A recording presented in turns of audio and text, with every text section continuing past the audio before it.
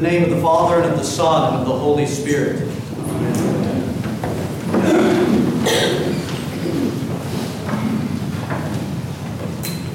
Now in the Gospel of St. Luke in chapter 14, just before the Gospel passage that you heard chanted just a moment ago, our Lord Jesus Christ had been teaching everyone that was with him.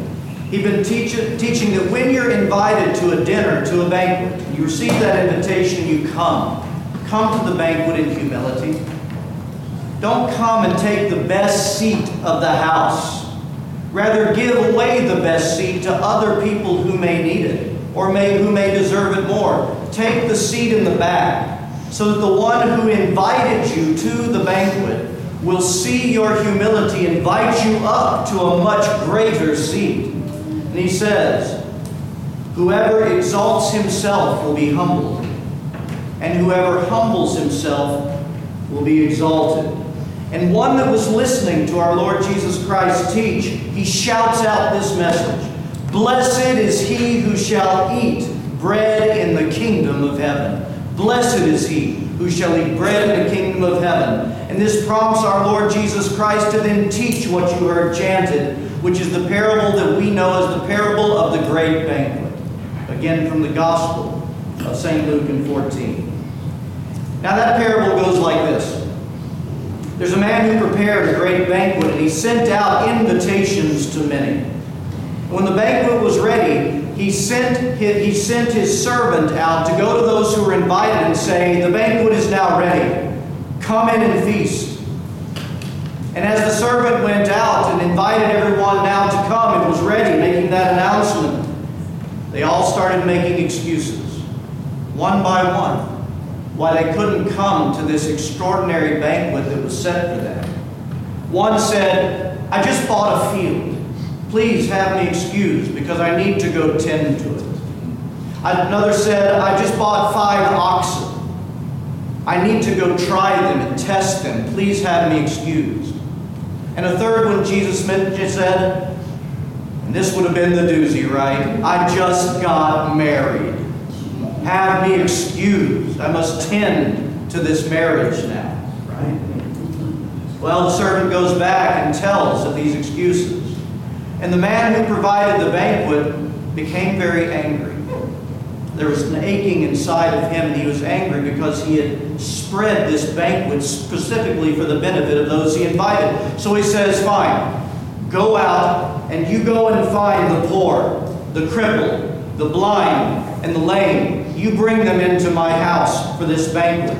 And so the servant does, and he brings them in. And he goes back to the one who had created the banquet, and he says, there is still room in the banquet hall. So now, the man who set the banquet says to the servant, go further. And don't stop going. Go to the highways. Go to the byways. I want everyone out there invited to come in, and don't stop until my banquet hall is full. Do you hear a heart of this man who so wants to share all that he has with those he's inviting to this banquet? Desperately almost. I want it full.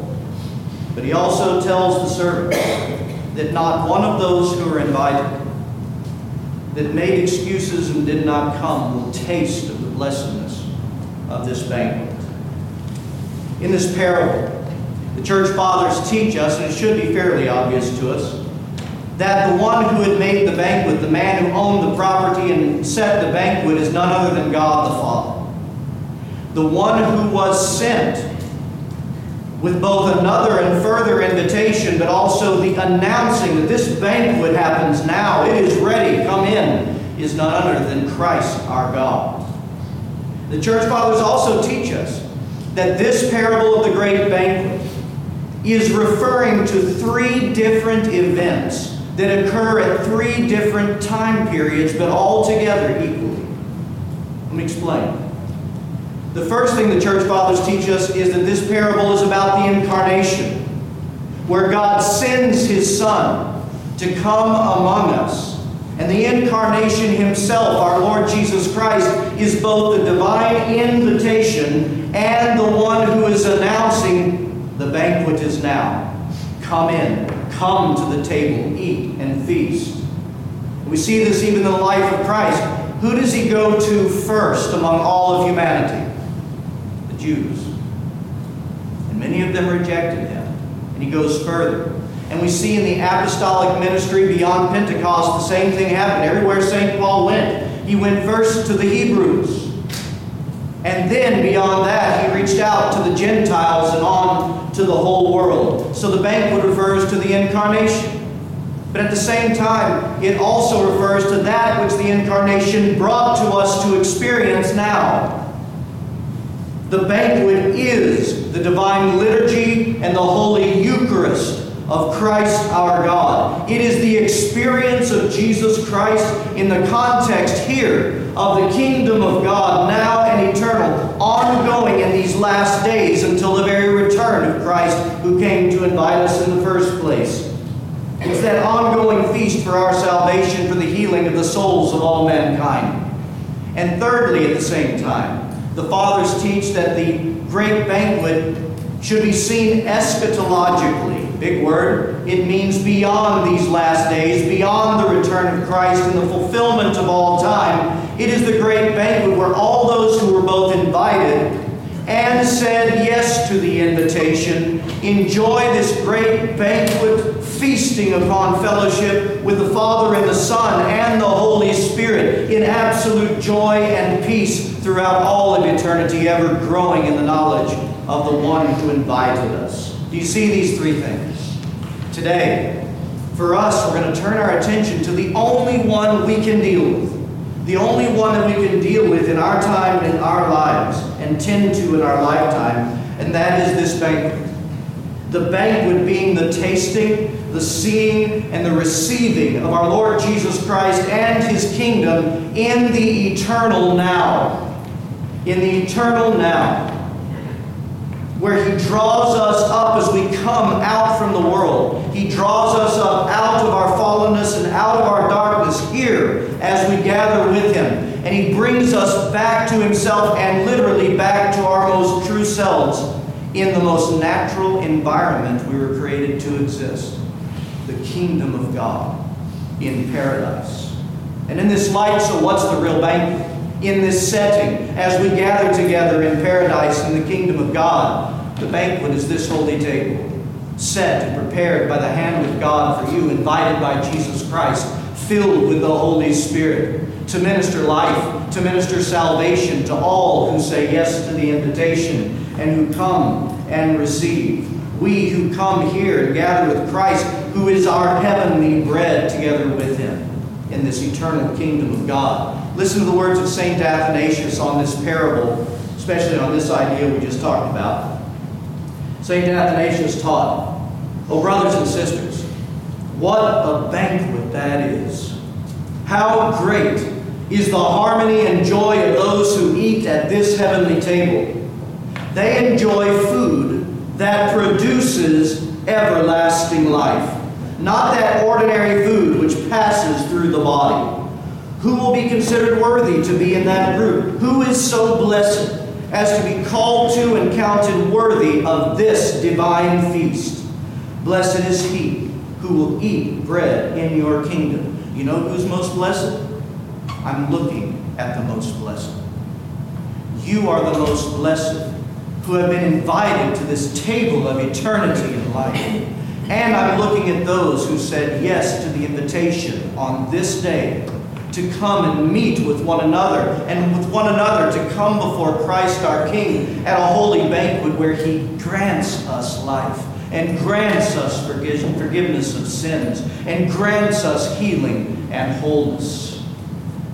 Consider some of the truths that our Lord Jesus Christ said very specifically about what is said on this table for us every time we gather together from the Holy Gospel of St. John in chapter 6. Jesus proclaimed, "I am the bread of life. Whoever comes to me will never go hungry, and whoever believes in me will never thirst. I am the bread of life that came down from heaven. Whoever eats of this bread will live forever. This bread is my flesh, which I will give for the life of the world. Whoever eats my flesh and drinks my blood has eternal life, and I will raise them up on the last day. For my flesh is real food, and my blood is real drink. Whoever eats my flesh and drinks my blood remains in me, and I in them. My friends, you just heard the menu of the banquet giver. You heard what is delivered to us, granted within us, by the hand of Jesus Christ, who loves us so greatly to fill us with himself in eternal life as we sit here communing with him in fellowship at this incredibly gracious banquet. Can we not get a sense of the urgency now, seeing what this is? The urgency that Christ expresses in the parable when he talks about this great banquet giver inviting and desperately wanting everyone to come in and receive. He wants to heal us and redeem us and grant life from death. It's God who is the giver of life. It's God who set the banquet and gave the way of the ascension of the human soul from the horrors of the fall to come up out of that pit and be ushered up to the joy and blessedness of that paradise where we always have truly belonged. And you're sitting right now in the banquet because you said yes. He's invited you, blessed ones, and you've responded. And here it is in this place that you will have paradise opened for you. And here you will receive life by the holy food prepared on the table. And what does Jesus say this food grants us? Eternal life. The remission of sins. The being filled, remaining in the one who is the resurrection, the life, and him promising to remain in us. But we also need to see something else clearly in the banquet. We cannot miss this because it's from our Lord Jesus Christ's own words, who always reveals the nature of God and the Father to us. Because he also reveals the disposition of God towards those who reject the invitation and find more important things to be about than taking Christ and his salvation into himself by our fellowship with him. I want you to hear the words of St. Cyril of Alexandria. By the way, the people of God being distracted by the things of the world and making other things priorities over this is nothing new to the church. It's nothing new to humanity. Saint Cyril of Alexandria even had to pastor into it in his day. Listen to what he said about this banquet and about the excuses. They began, it says, all of them at once to make excuse. That is, as with one purpose, without any delay, they made excuse. By senselessly giving themselves up to these earthly matters, they cannot see spiritual things. Conquered by the love of flesh and earth, they're far from holiness. They're covetous, they're greedy.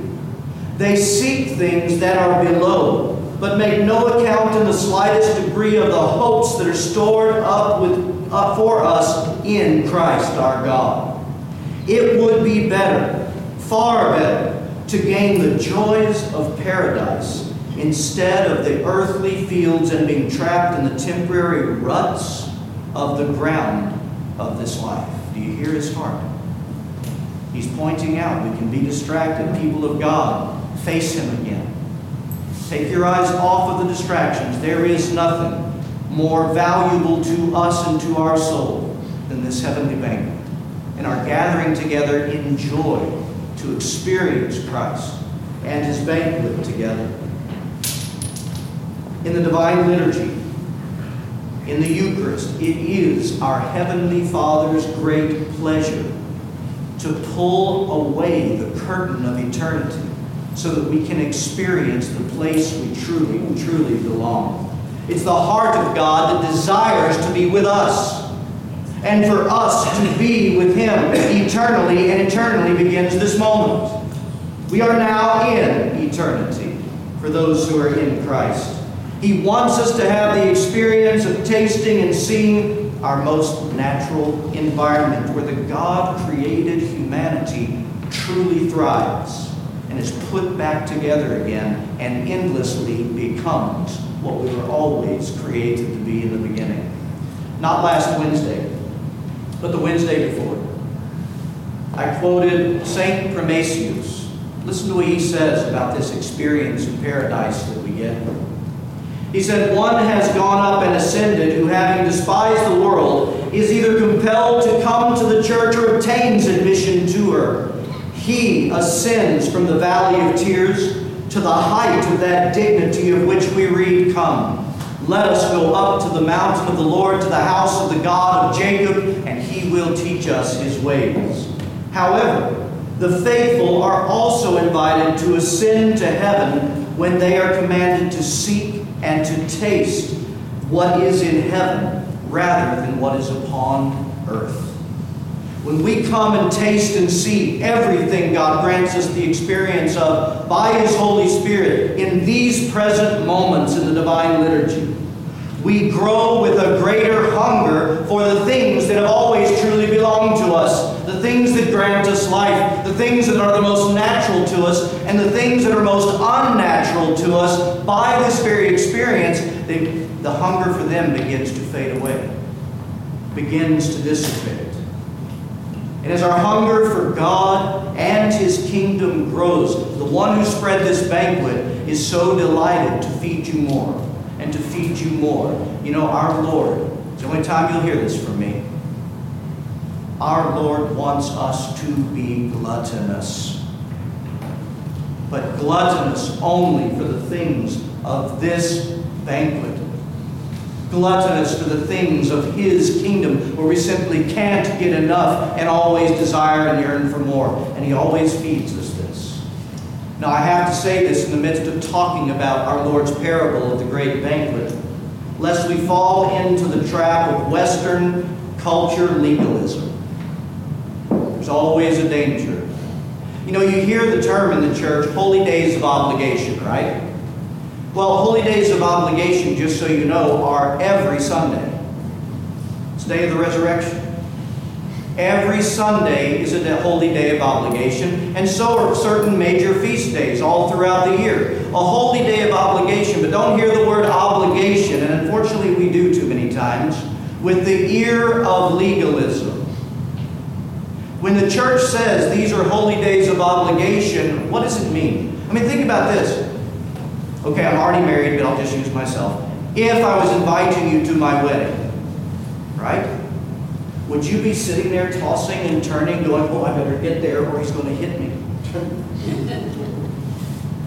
Nobody thinks like that when they get a wedding invitation. No one. But you know what? If we love the person, what do? We obligate ourselves to go. We obligate ourselves to say yes, to go to that most blessed event. You see? So when we say holy day of obligation, let it only be in your minds. That simply means this. I really need to say yes to the invitation of my Lord Jesus Christ, who created me and in His loving kindness has invited me to come to this banquet and to receive holy life from Him, to heal my wounds and my sinfulness. You see? That's how a Christian walks in obligation to God. It is a response of love to the loving kindness that we have received. Listen, God knows when you're sick, and you cannot and should not be. God knows when you're injured. God knows when you're on vacation. You can't get to a banquet anywhere near you. But my friends, when we're able, based on everything Jesus' words revealed to us is sitting here on this table, what He grants us, can you find me something more important, if you're able, than with love for Christ, coming to experience further the love of Christ? This is what our Lord is trying to instill in our hearts. And I want to commit to you that I will do something. I'm going to commit to you that I will be praying daily for each one of us. Okay? I'll be praying daily that we see the liturgy as the paradise that it is, not just a church service. That the eyes of our soul will be open. You know, one of our greatest problems with seeing all that Christ wants to reveal to us is our minds and our souls come in still so hooked on earthly things. You remember what St. Athanasius said? Their eyes are such on earthly things they can't see the spiritual things. So my prayer for you is the eyes of your soul open to see everything unveiled to us, that you receive everything from Christ our God every time we gather. Because this is true. Just like we see in the life and ministry of Christ many times over, in the Gospels, a table of food is spread. Christ comes and he dines with sinners. And what are we told from that experience? They and their whole household are saved, are made whole. May Christ our God, our most gracious host, make real for us this blessed and loving invitation. And may all who come and dine at this banquet be made whole again. In the name of the Father, and of the Son, and of the Holy Spirit. Amen.